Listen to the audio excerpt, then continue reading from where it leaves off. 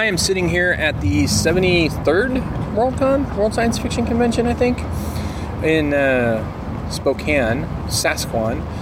And I'm sitting outside because we thought it would be nice to sit outside. It is not too hot, but it is a little bit noisy. Sorry for that, listeners.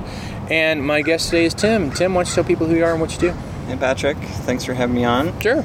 It's been an honor being a fan of all the podcasts that you've done. Aww. Big SF Signal fan and all of the ones that you've recorded. My pen name is Timothy C. Ward. Here today representing Adventures in Sci-Fi Publishing. I used to be the executive producer of that for about a year and a half. That's the one started by Sean Farrell. I helped him out when life was too busy for him, and then he pretty much asked me to take over, and so I did that, and we're nominated for Best Fan Cast this year, so that's exciting. I retired from that last summer because I am serializing and have put out a novel now called Scavenger Evolution. It is set in Hugh Howey's world of Sand. Hugh Howey's best known for his Silo saga. The trilogy started with Wool. And Sand is a post-apocalyptic America covered in sand. And I loved that book. It was my best read of 2014. And I asked him if I could write about one of the sand divers that was mentioned.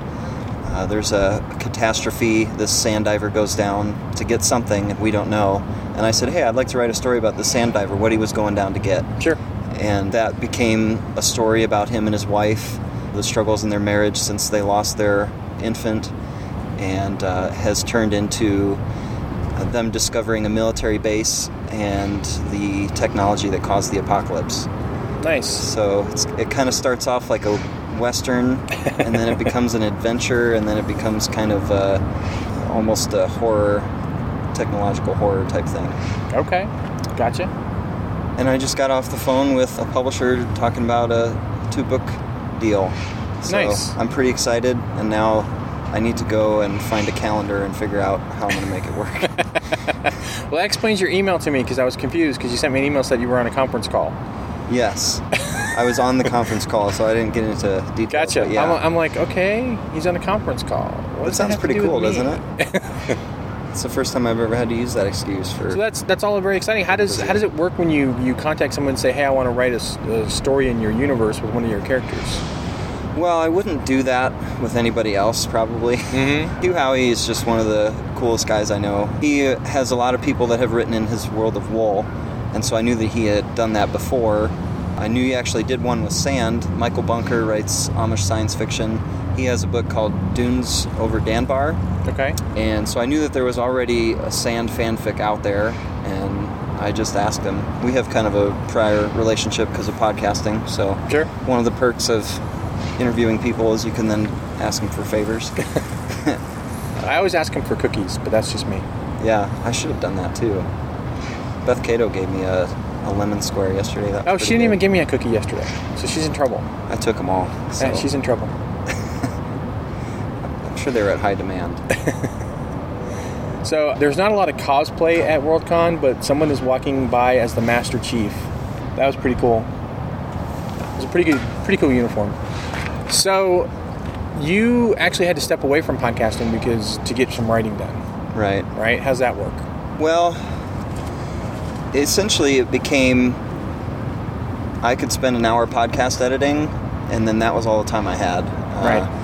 My son was born in late December of 2014, and so the summer of Wait, what year is it? I'm getting my years mixed up. It's 2015. Anyway, he was about 9 months old, and starting to get more alert and, wanting me to play with him. Sure. When he was first born, I would stay after work for a couple hours and write, and my wife would come home, and it didn't matter if I wasn't home until 6 or whatever. But once he started playing, I wanted to be there with him, and so that cut down my free time. Sure. So I said, well, podcasting, I don't want to be a professional podcaster, I want to be a professional writer, so I just had to make that decision. Gotcha. Yeah, because podcasting can take up a lot of time. Yeah. Just a little bit. So are you still producing for all three? No, I don't do I Should Be Writing anymore. I'm just doing SF Signal and Functional Notes. Which, believe me, is plenty.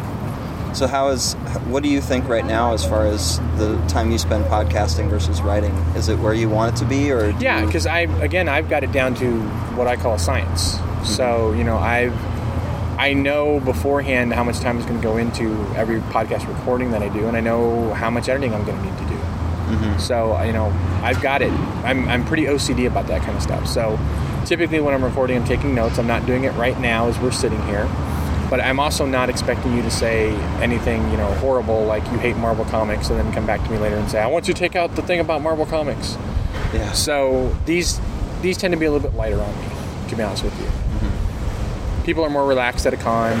They're having a good time. And there's something about when you do the interview over the internet, people get very, very nervous. So that's why I make a lot of notes when I'm doing my podcasts. And I'm marking down everything that I'm going to edit out. So typically a 30-minute episode, I'm only going to spend 45 minutes to an hour.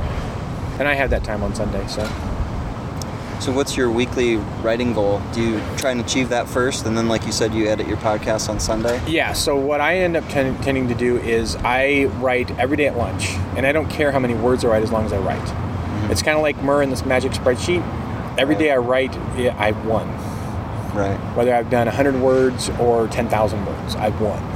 I've written that day. So I will write during lunch, and I will write when I get home, starting like around 9:30, all the way up to midnight. So those are my times to write. Mm-hmm. That's a lot I'm envious of your time to write. And then occasionally I'll sit down on a Saturday when I don't have anything else going on, and I'll get up early and just, write until noon. Mm-hmm. That kind of stuff. JT that you just met from Pikes Peak Writers is fond of saying that as a writer you have to, even if you have to steal the time. Yeah. And as you know, Mur Lafferty has talked about, you have to talk to your family. So if you're married with children, you talk to your spouse, you talk to your partner, and you say, hey, I need some time to write, and how can we do this? And you carve that time out every week. Right. I know you were talking about using actually Worldcon a little bit as a writer's retreat. Yeah, yesterday was great. I went over to The Onion, had a great burger, and just kind of sat there with my headphones and wrote for an hour or so. Now, so I saw that place, The Onion. Is that also do they have the tap bar at that one? I think so. Okay. I was telling JT, we have to go. Yeah, that place is good. Yeah? It's famous for their burgers, apparently. So very cool. So so you're just trying to carve out as much writing time as you can at Worldcon. Yeah. I spent over like 2.5 hours on the phone this morning, so we'll see. Last night was fun. Hung out with Jason Huff and some other writers and had a good time. So, I'm here to meet people and make stronger friendships too. So we'll see how that balances out. So we're recording this on Thursday, and last night people were already complaining about the buses and having to go, and because it's so spread out. Have you been to Worldcon before? Chi-Con. We went to Chi-Con, so everything was right there. Mm-hmm. Are you struggling a little bit with this con? Like finding stuff, finding people, connecting with people? Because that's what we were running into last night. Yeah, it's hard. I don't know, what bar people are at. You're right. We didn't know either. Yeah, there's one in here, and we were like 8 blocks away. It feels like. Well, we were told that everybody was over at the Davenport. We're like, oh, okay, so we go over to Davenport. Well, we didn't know there's like 4. Yeah. Davenport Grand, Davenport Historic, Davenport Tower. So you never know which one people are at. So it's kind of fun. Yeah. So this is reminding me a lot of Reno. Jason was talking about making like a Twitter group or something and tweeting people where they're at, but I don't think that worked. So I don't know what the easiest way is. So when you're at a convention like this and you're hanging out with other authors, don't you find like an energy kind of hits you and you want to write more? Oh yeah. Well, just being able to write more, it gives me energy. Yeah. Having that spot in my schedule. So yeah, there's stages in your writing where going to a con, it's good to go to the panels. Mm-hmm. But then, I've been to cons. Sometimes podcasts are better than con panels. Most of the time they are. And, if you've listened to podcasts for a few years, you know what people are going to say. So, Yep. Instead of packing my schedule with 5 hours of panels, I'm probably going to have lunch and then go write. So, Well, I found that, like you said, there can be only one. No. When you go to certain panels, you are going to hear the same things over and over again. It's kind of like writing workshops. When you go to a writing workshop and the gist is sit down and write, there's only so many times you need to be told sit down and write. Yeah. Before it finally sinks in and you sit down and write. Exactly. Yeah, so this is awesome. It's different, too, because ShyCon I was only here for Saturday, and I was here Wednesday, so got to meet some people, and then through that, I now know where people might be later on, so Sure. that I can find them. Yeah. So that's good. It's good to make contact early on, I suppose. Yeah. So, any particular people you're really looking forward to hanging out with? Dave Robison, and I've heard that Dave is here. I haven't seen him yet. JT saw him. Apparently, JT got a massive hug from him. I expect the same. Otherwise, I will be very disappointed. I paid a lot for this flight, so I need to get everything that I can. Where did you fly in from? Des Moines. Des Moines? Yeah. Okay. So it wasn't a lot, but about as much as I'll pay for a hug from Dave. So you better deliver. Gotcha. I'm not sure who else I'm excited to see. Well, Brent Bowen's going to be here. Okay, yeah. Unfortunately, we're the only two people from Adventures that are going to be here, so I saw you, so that was good. I don't know if I don't think we met at ShyCon. So I don't think we did, no, because I think it was you were just there for the one day. So that can be rough. That can be really rough. I like to come in early, so I came in on Tuesday. As you can tell with my voice, I've almost lost it. It's starting to go. So I figure by Saturday I'll sound like someone who smokes 20 packs a day, even though I don't smoke, right? And no one will be able to understand me. Because when you do get into the parties and the bars and different things, now you're having to shout and be really loud. So have you noticed that we talked a little bit about the energy with authors? There's also energy with podcasters, right? We end up starting to talk about our stuff and how we do things. You happened to come upon me right after the reading where a gentleman was asking me questions because he's trying to figure out how to multi-track over the internet, which is not easy. Typically, you just have each person record themselves, right, and then send you the audio. It's like the easiest way to get each person on an individual track. He's trying to figure out if he can just do it on his computer. So stuff like that also kind of gets another energy going. It's like your podcaster energy, right? You're having these conversations with people who know what you're going through when you're trying to produce these things. When I did it, it was just 2 tracks, me and all the other people on Skype. Which is what I do. And, it's not, I may have situations where it's a little bit harder if 2 people are talking over each other, but it is what it is. It's more of a hobby, nobody's paying us by the hour, so. But you haven't gotten paid? Well. I mean, you're not bringing in the huge bucks? Not by the hour, yeah, no. Like, I should be paid by the hour. Are you going to pay me for this?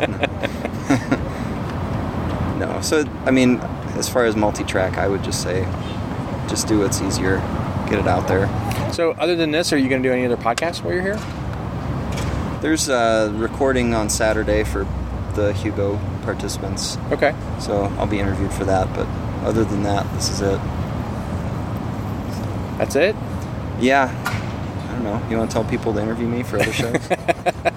When I was producer, it was hard when people asked to be on the show. Yeah. Because then I felt bad if I said no. And I know the life of a podcaster is very busy. There's way more people asking to be on the show, way more people than you want to interview. There is, yeah. That you have time for. Sure. So. But, I mean, you just do the best you can, right? Yeah. And you prioritize based on who sent you what and when and what you can get done. I'm the same way. So, and it's funny because there's also feast or famine, right? There's times when no one's bugging you and you're scrambling to find someone to come on. I never had that problem. You've never had that problem? Fuck. Well, I mean, I was asking people because, as a podcaster, you get lists of all the publishers' release. Yeah. And there's, 6 to 10 books every month that I would want to read.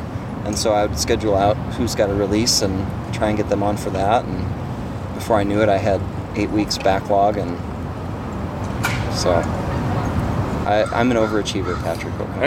Understood. So right now, if someone wanted to go out and read your stuff, where would they go? Right now, Scavenger Evolution is on Kindle and paperback. I have signed paperbacks on my website. What's your website? TimothyCWard.com. SpikePub.com is a link to my books page. Spike Publishing is the name I made up for my self-publishing stuff. So right now it's just Kindle and paperback. Dave Robison is doing the audiobook, so I'm going to talk to him about that. Nice. Pick him up and shake him by his ankles, see where my audio is. But yeah, those are it. I've got Masters of Time is an anthology that just released that I'm in. It's just 6 short stories about time travel. Cool. And like time travel? Yes. Yeah, I'm actually running the Time Traveler's Almanac by Tor, edited by the Vandermeers. Okay. I'm doing a weekly group read. So every week we're going to review a short story starting September 3rd, I think. Wow, cool. The idea was they sent me this 1,000-page time travel book, and I want to read it, but I have no motivation to get all the way through. So it's kind of a research thing to see what the best of the best looks like for time travel. So far, it's got some really good stories in it. Awesome. So you are on Twitter. Mm-hmm. Timothy C. Ward. That's my main thing for all the social media. Do you like people to find you on Facebook or no? You can find me on Facebook. I'm Tim Ward on Facebook. I don't post politics or religion on Facebook, so I'm pretty cool with accepting people as friends. If people want to talk about that sort of thing, it's not going to happen over social media, so I'm pretty acceptable as far as my timeline goes. Gotcha. Okay. And because since we are running a little bit out of time, why don't you tell people, is there anything else you want to tell the listeners before I kind of let you go? Nope, I think that's it. The Scavenger Evolution is my main project at this point, writing the sequel right now. So I'm hoping to put the sequel out later this year, and just go check it out. Okay. Well, awesome, Tim. Thanks for coming on today. Thank you, Patrick. Thank you for listening to the Hugo Award-winning SF Signal podcast.